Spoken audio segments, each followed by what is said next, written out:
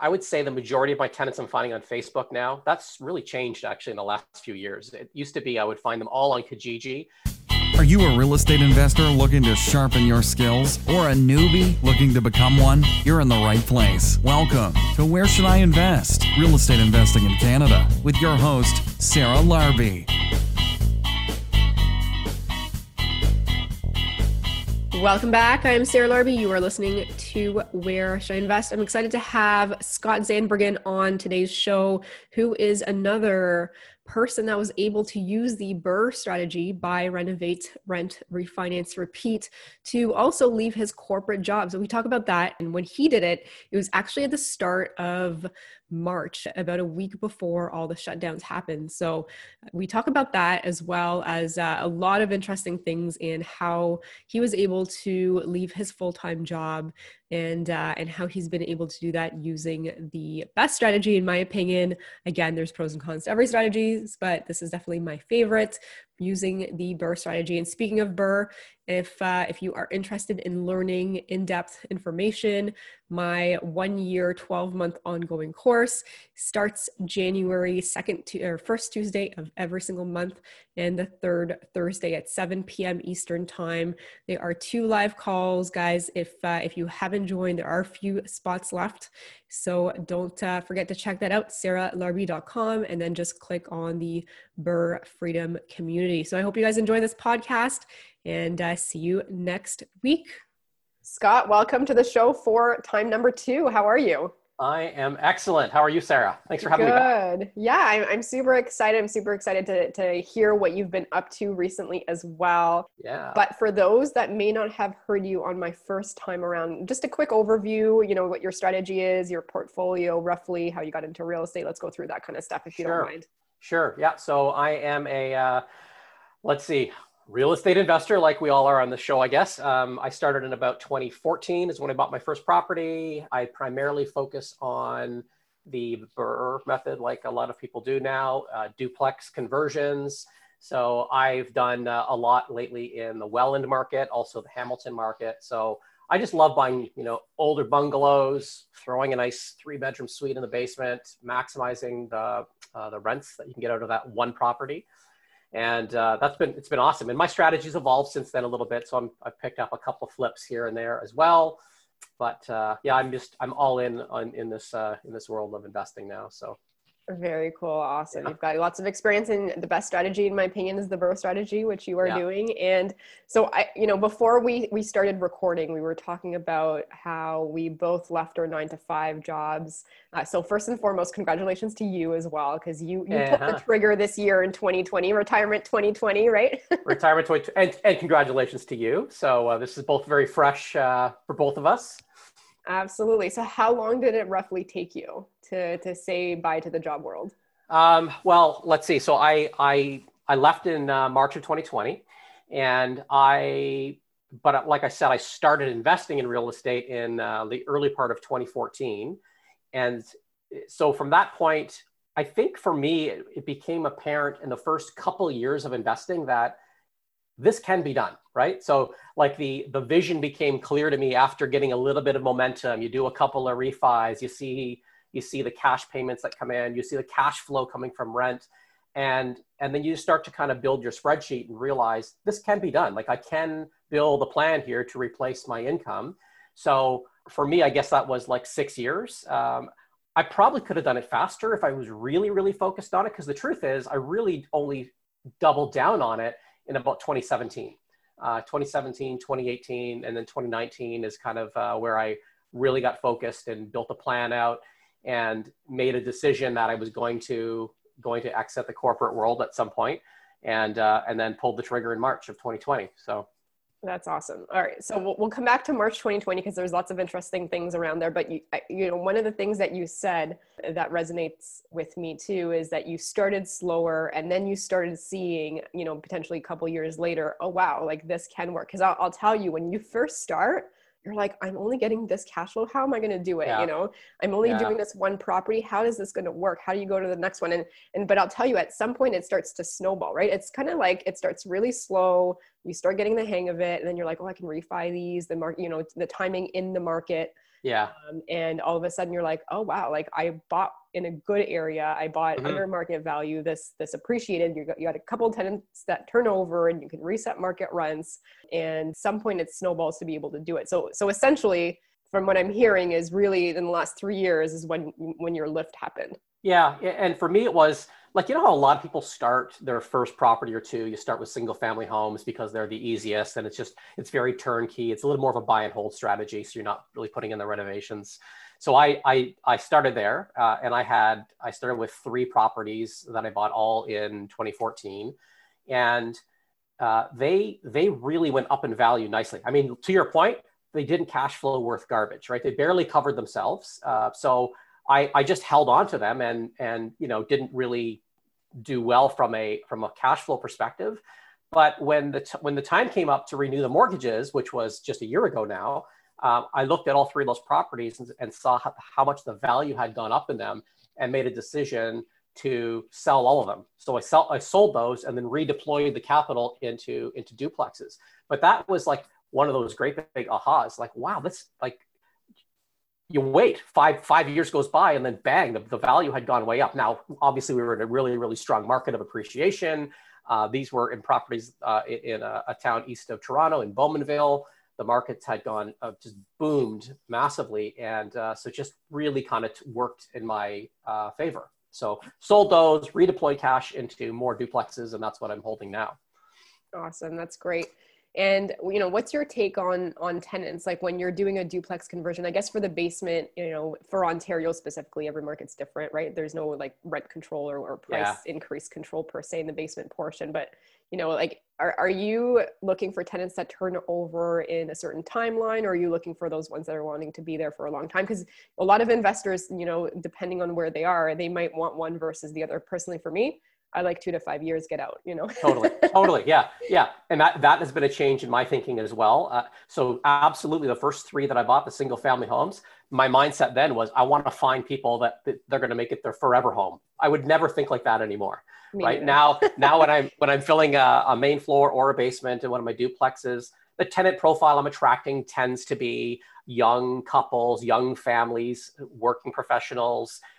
Most of these guys have aspirations to eventually buy their own home. And that works out great for me, right? So they're going to be in the house for a couple of years, maybe 3 years at most, is from what I'm seeing. Then they will turn over, and I'll have an opportunity to get into that unit, maybe refresh it a little bit, maybe do a little bit of work here and there, and go find a new tenant. And hopefully the market rents have gone up a little bit, and then I can increase my cash flow that much more. And now we're going to take a quick break to hear from one of our sponsors. Hey, I just want to take a moment and interrupt the podcast to introduce you to my mortgage broker, Dalia Barsoom, and her team at Streetwise Mortgages. Because everything around us is changing, the world as we know it is not going to be the same. COVID-19, the economic crisis, is a time of uncertainty for many of us. And the lending and real estate landscape, they're changing quite rapidly day by day. Today's financing and investment decisions are going to be different than the ones that we made yesterday. Dalia and her team are going to be able to help us maneuver through all of this.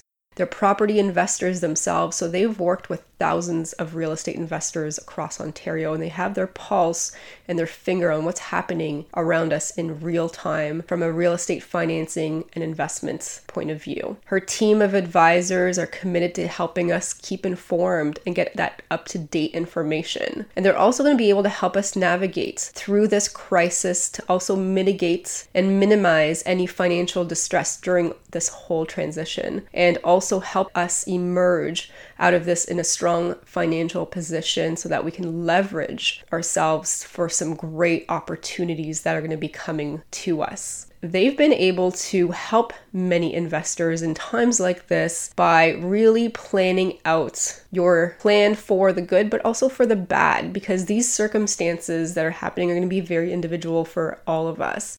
And they're going to help navigate 3 key parts: financial stability, financial agility, and opportunity, and help you manage through those 3 things. When it comes to stability, how can you enhance your reserves and your liquidity to weather the storm? You're going to have a different plan, so it's important to get that individualized plan. How can you utilize mortgage payment deferrals? Should you not? Why or why not? any debt restructuring opportunities. Those are all things that Dahlia and her team can help you work with. Now, when it comes to financial agility, there's some things that you might want to talk about are how do you make some improvements to your monthly budget so that you can increase your cash flow? Are there any financing tools that you can use to cover some short-term cash flow deficits? When it comes to opportunity, there's going to be some great opportunity that's going to come out of this. How can you set yourself up for success? So her and her team are going to be able to help you maneuver through these things and create a plan, not only for the good times, but also in times like this, so that you can handle the storm and come out ahead. Feel free to reach out to Dahlia and her team at info@streetwisemortgages.com or go to her website, streetwisemortgages.com. And now back to the show. Yeah, absolutely. Do you mind sharing like something recent that you bought, like purchase price, reno cost, what you're estimating, or if you have the ARV, and then just like the rents on each of the stories? Sure. Yeah. Yeah. So, I can just speak generally about the properties I bought in Welland. So over the course of about 12 months, we bought 5 in Welland, and all of them they're like cookie cutter, right? So they're 1955 or 1960, all brick bungalow, about 1,000 to 1,100 square feet on the main floor. Okay.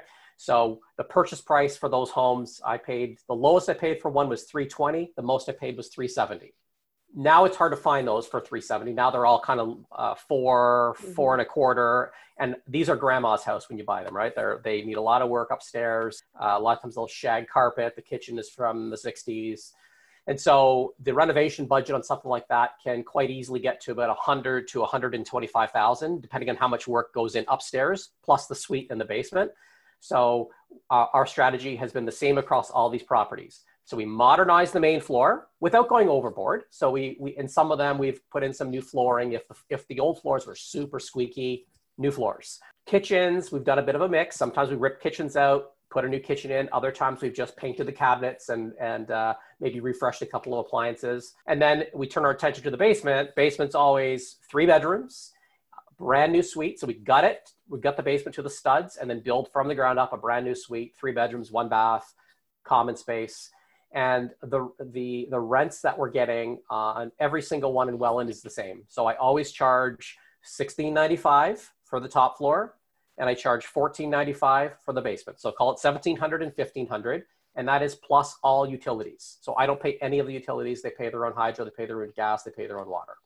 So that provides pretty decent cash flow on a property that's, let's see, my holding costs on that is going to be somewhere around $2,000, let's say, right, with the mortgage and the property tax and the insurance. Okay, cash flow, once you factor in all the stuff roughly per property, is what? So, it depends how you look at cash flow, right? Yeah. Like if you want to be very conservative and you want to put in your maintenance contingency and your vacants contingency, I think it's going to be roughly in the $800 per property mark. But when you self-manage, you tend to look at least the way I do it, right? I have a bank account for every property, and I just see the funds coming in, and I always just want to I want a buffer in that account of at least $5,000, hopefully $10,000 in the account. And then everything over and above that that's just gravy to me at that point, right? And then, so some of the properties I have are the ones I bought at a little bit of a lower value. To me, they cash flow in the $1,200 per month range. And, and then there's some other costs because yes, I've dipped into home equity lines of credit to do some renovations. So I have to service that debt. But one thing I always like to remind people is you got to remember that the money that you borrow for these projects, if you're on your home equity line of credit, that's all a tax write-off. So make sure you're working with a good accountant to help reduce your income as well. And that helps with the tax bill at the end of the year. So yeah, absolutely. So just to go back, so thanks for sharing that insight, because then it helps a lot of people thinking, okay, well, what am I looking at? So renos you said were roughly what, 120 on average? Yeah, I would say the lowest I paid for renos on a house in one of those was about 100, and that's HST included. The most I paid was probably about 125, maybe pushing 130. And that was one of the ones that required a little bit more work upstairs and required, maybe $3,000 to $5,000 to expand the driveway, for example, because maybe the parking wasn't wide enough. So, so some of those things will start to add up a little bit. And that's inclusive of, you're getting your BCIN designer to do the floor plans, the permit costs, those kinds of things. And now we're going to take a quick break to hear from one of our sponsors. I want to take a quick pause from the podcast to introduce you to some of my amazing contractors. On this week's episode, I wanted to introduce you to Rob and Joel from White Elm Design Build. And Rob and Joel just finished my major renovations on my latest Burlington project.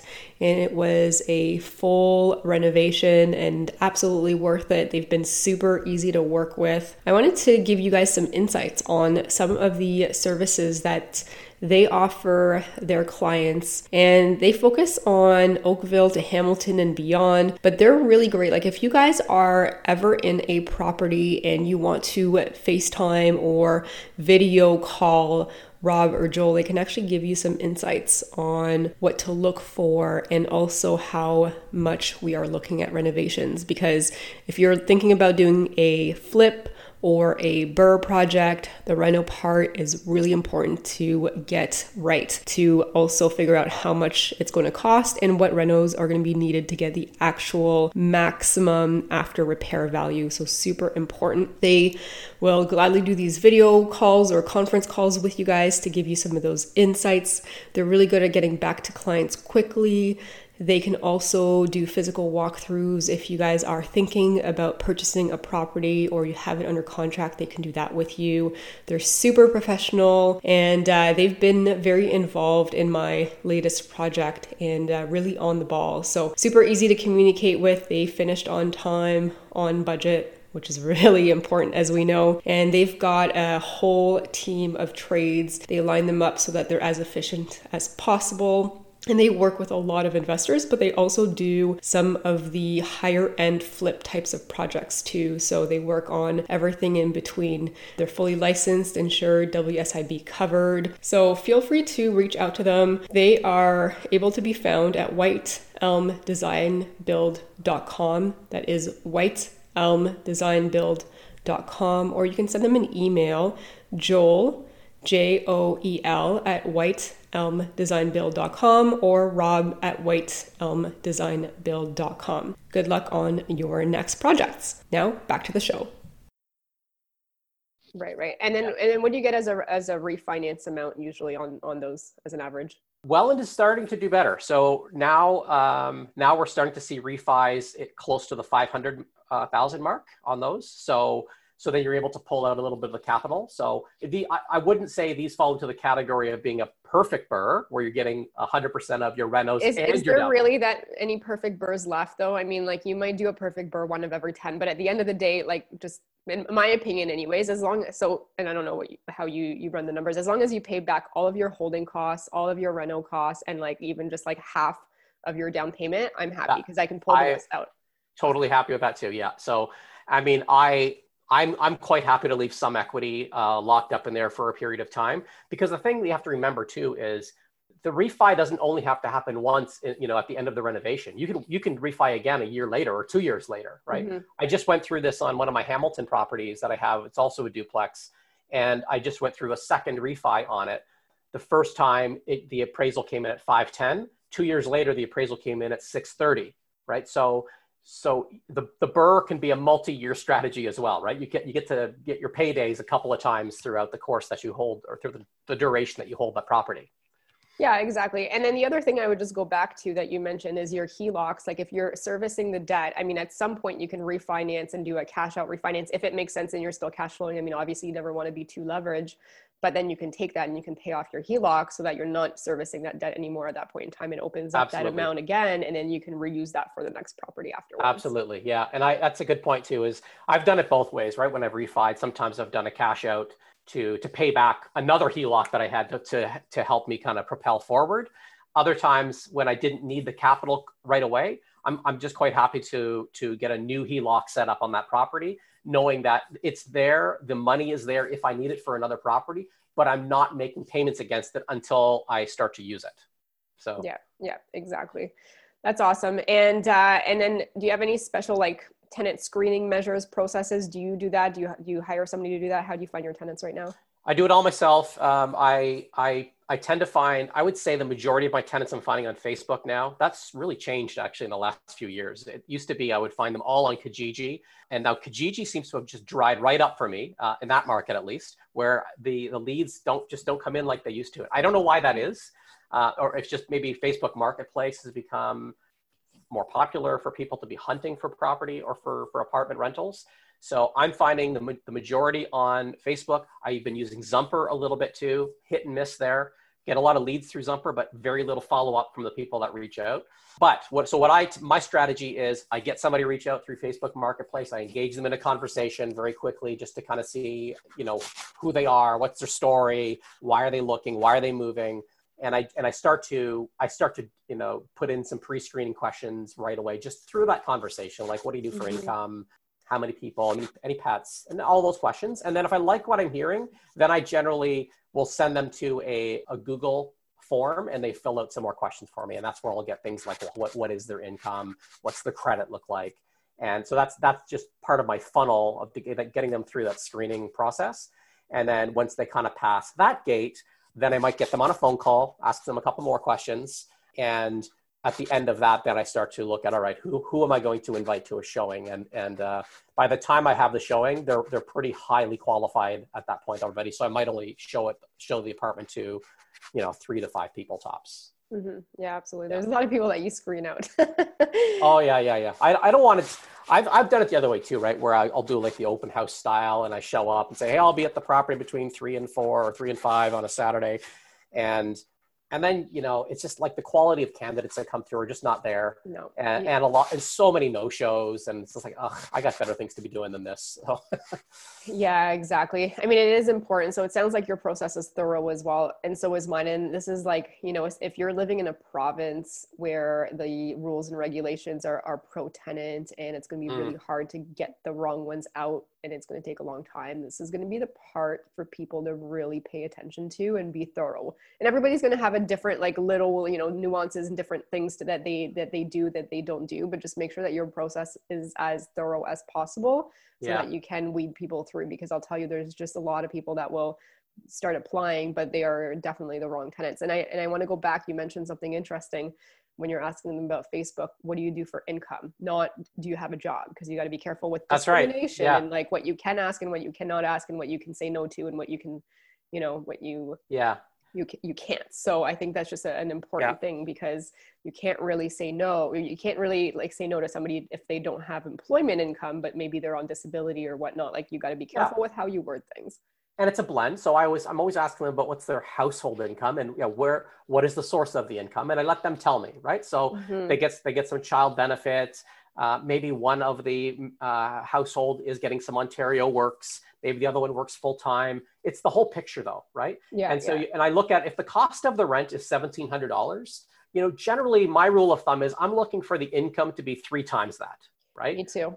And I will say this is important because a lot of people don't understand they can't afford it, right? So maybe the rent is like $2,000 and then they're making like $3,000 gross. They're not going to be able to afford that rent for very long. But a lot of people aren't very good with their finances, so they have no idea what they can afford or not. So it's important that we tell them. It never ceases to amaze me, that exact point about how many people will apply and they'll say, I earn $2,500 a month.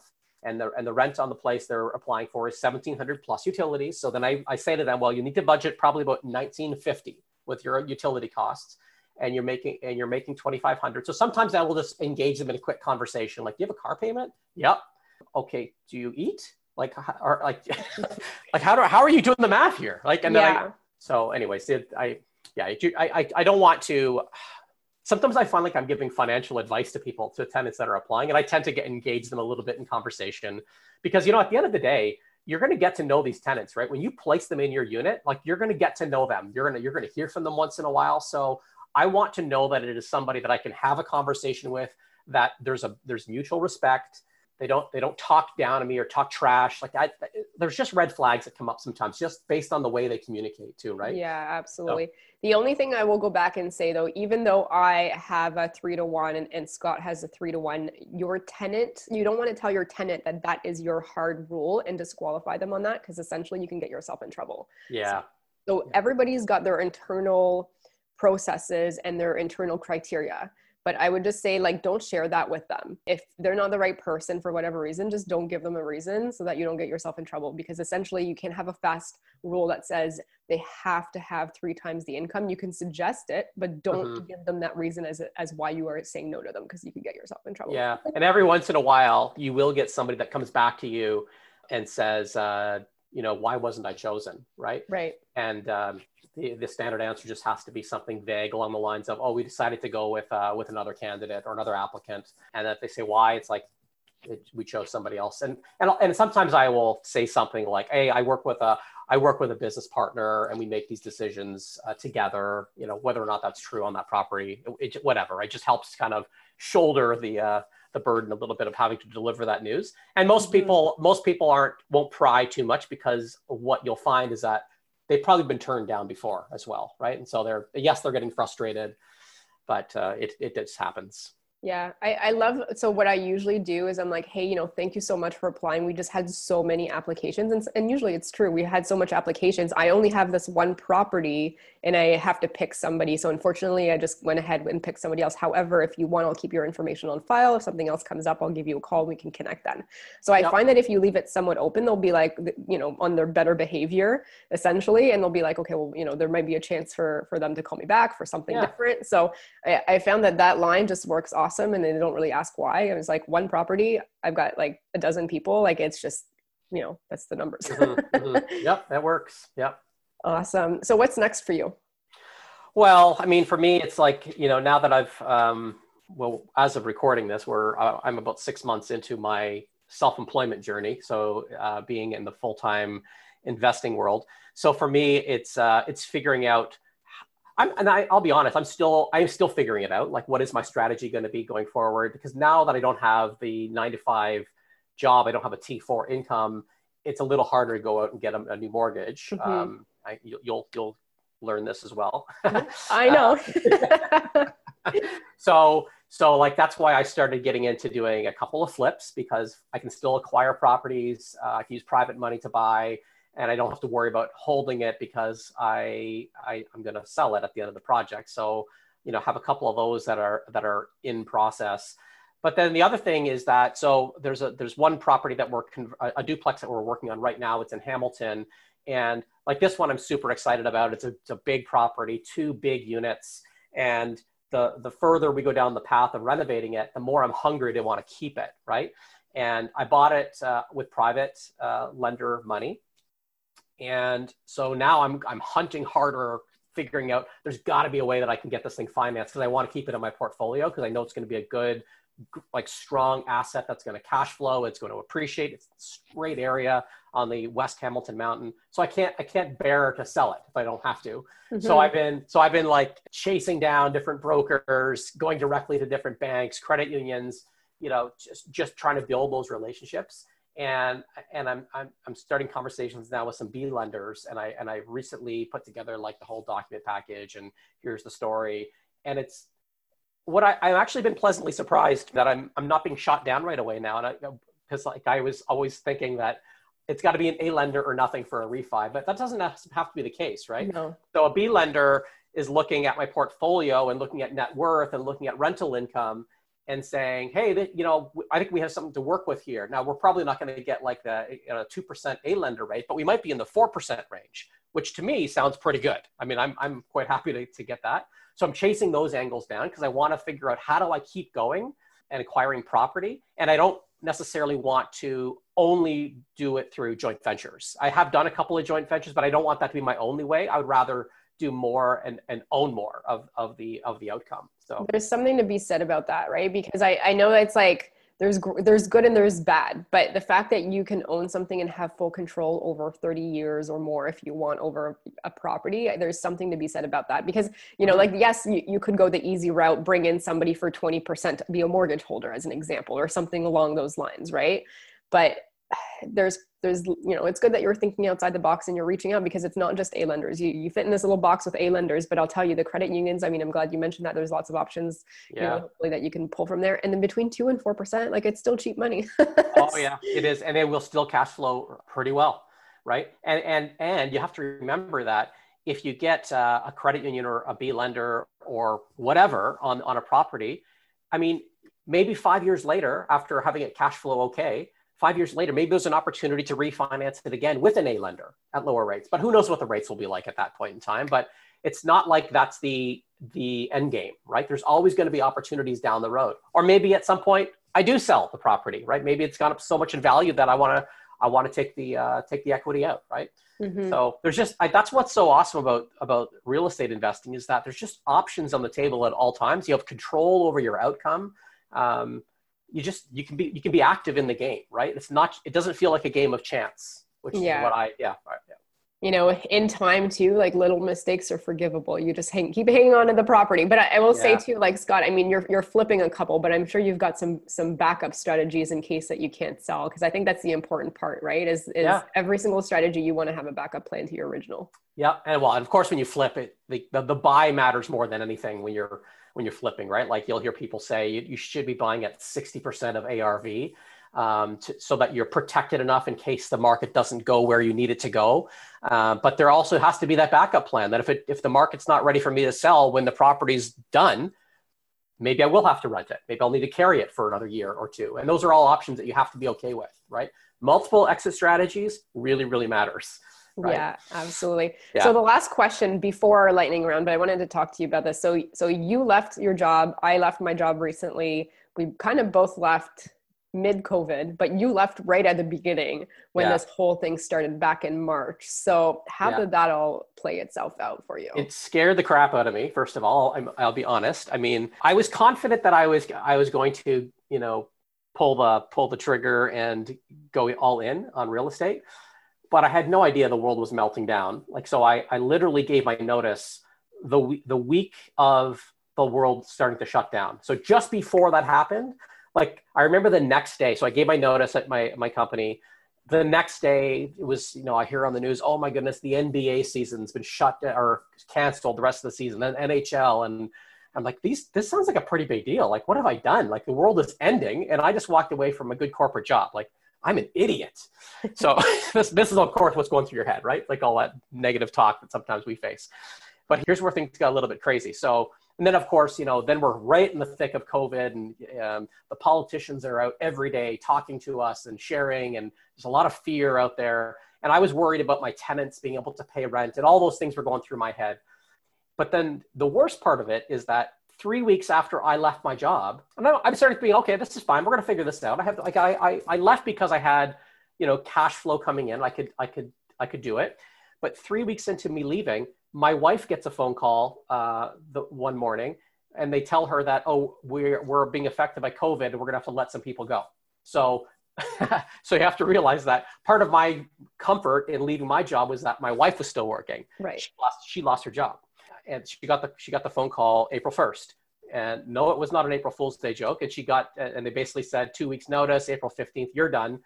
And so then we're both looking at ourselves going, okay, now things just got really serious right. here. Right? So and plus you have 3 kids, I believe, right? Two kids. 2 kids, okay. Yeah, two daughters, one of which is in first year university. So it's that's expensive. Yeah. And the second's going into grade 12. And so anyway, she lost her job. But you know what? We did not panic. We kind of took a look at our portfolio, and we looked at, and I've been doing this all along anyways, right? I had the spreadsheets going. I knew how much income was coming in from jobs versus real estate.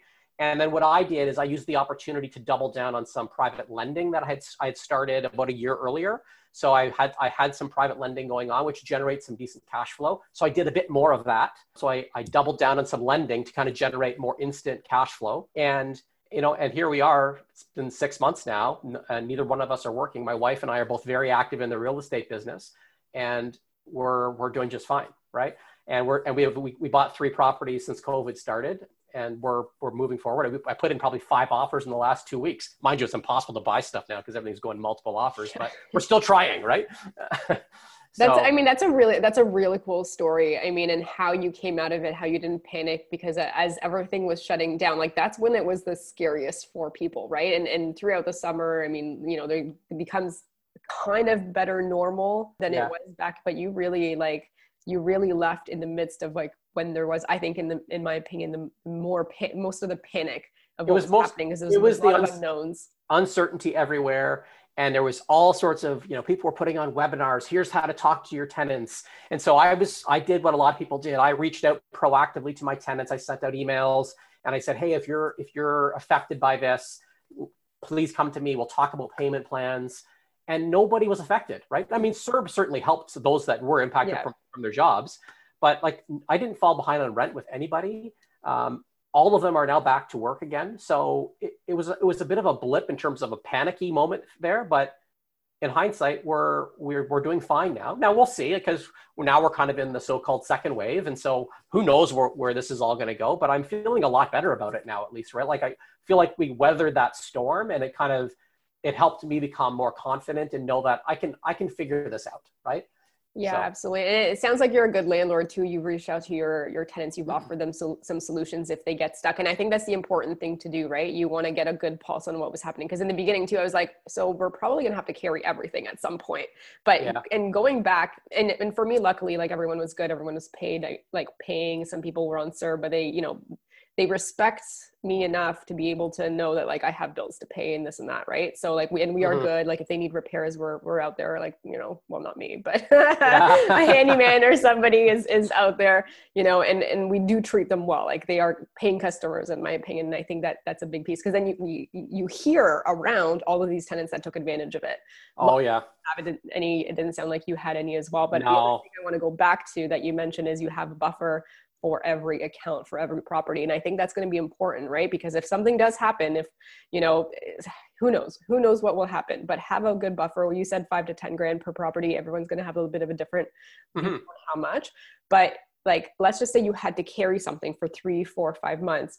Are you going to be able to do that, or are you going to lose the properties? Right. And I think that's a good way to plan for the downturn, if there is a downturn. And there might not be a whole lot of a downturn, and there might be, right? But just have a good buffer so that you can carry the properties if needed. And it's going to give you peace of mind, and you're going to be able to sleep a lot better at night, I think.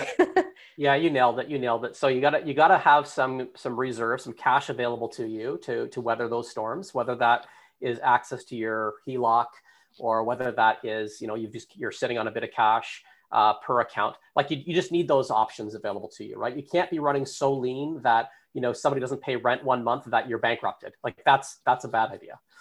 Yeah, absolutely. Anyway, Scott, I mean, we can keep talking forever and ever about like so many different things, but I'll have to have you back for a third time at some point.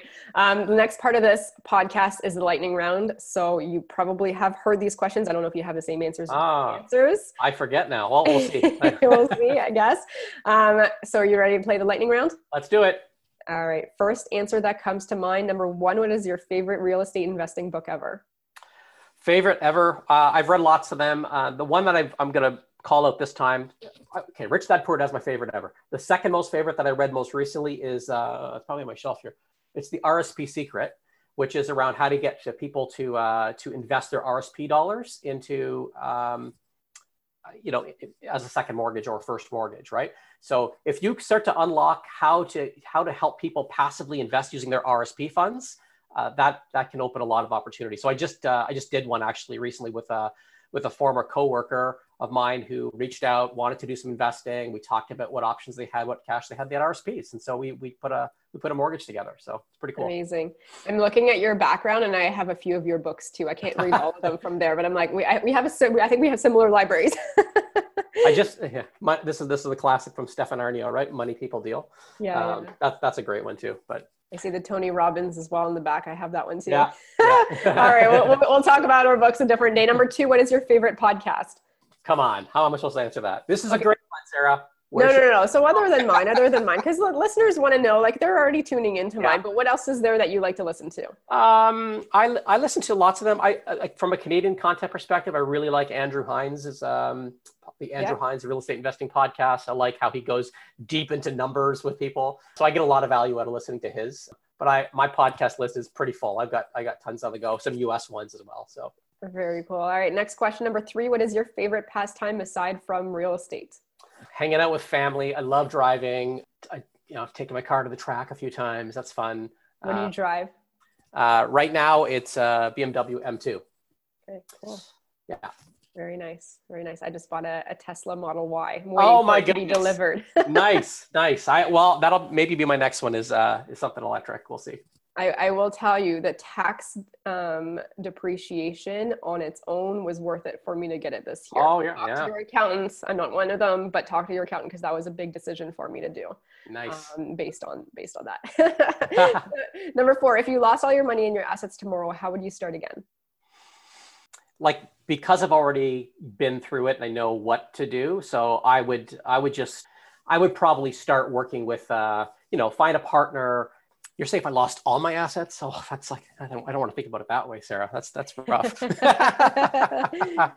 I would probably find a money partner, right? And, and be the working partner, put the sweat equity in, do a deal or two. And I would certainly follow the formula that I'm used to, which is buy a bungalow, suite it, get the cash flow going, and then hopefully, a money partner that's willing to do a handful of deals together. Amazing. JV with a Burr with a JV partner. Yeah. If I had no assets, yes, I guess that's what I have to do. All right. Last question, number 5. If somebody has $50,000, they want to get started, how would you recommend they spend that money? Well, actually, it could be similar answer to that. I mean, put it with somebody that's actually doing work. Get your money working. If you are bold, you could go do it yourself, right? I mean, with 50 grand, you could go buy a property. I mean, you're not going to buy in necessarily Hamilton, but you could go to a fringe market and get started. You could buy a property. You could start with a buy and hold. I'm just a big advocate of the thinking you just got to start. I know a lot of people might say, let's go do a lot of education with that money. Don't invest all of it into, attending some seminars and things like that. Think of your education as actually taking action and learning as you go with your money. So that's what I would say. I think it's just, you gotta be smart and don't waste time, because it's about time in the market, right? So get your foot in the market, buy a property, let some time go by, refinance it, do it again, and enjoy the benefits. All right. Awesome. That's great. So Scott, where can the listeners reach out and find out more about you? I'm pretty active on Facebook and Instagram. So, just look me up on either of those channels and feel free to connect and let's have a conversation. What's your handle there? It's my name. So Scott_Zandbergen on Instagram. I think it's Scott Zandbergen on Facebook.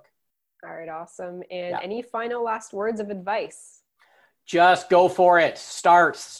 And also, if you do have a great corporate job and you don't have any intentions of leaving in the next 5 or 10 years, still start. Like, find somebody you can work with, invest passively. I just mentioned the RSP thing a minute ago.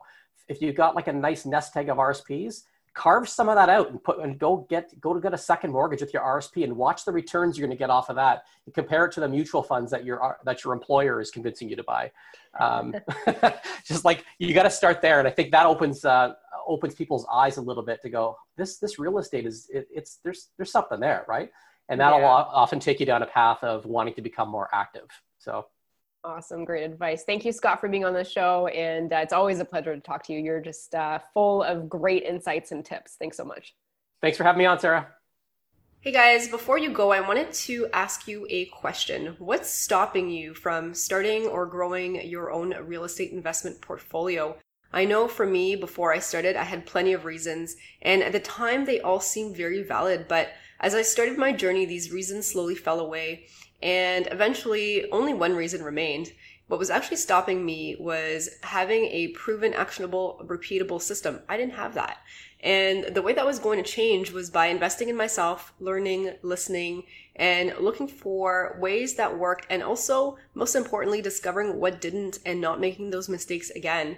Fast forward to today, I now have a proven, repeatable series of action steps that has enabled me to build my 7-figure portfolio consisting of multiple homes, and I'm able to manage that in 2 to 3 hours a month. Is that something that you would want? Well, I've actually taken all the knowledge I've accumulated and put that into a comprehensive step-by-step online program. It's called Rise, and it's a program that will help you from where you are now to where you want to be faster and with less of the headaches that I had. So it consists of all the templates and the resources that I use, plus over 40 instructional videos that you get lifetime access to for just a small one-time investment.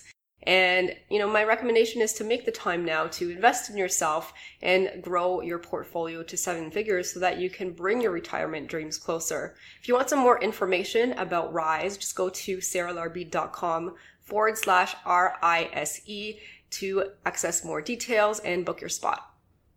Thanks so much for listening to Where Should I Invest with your host, Sarah Larby. Make sure to listen in next time. We'll catch you on the next episode of Where Should I Invest?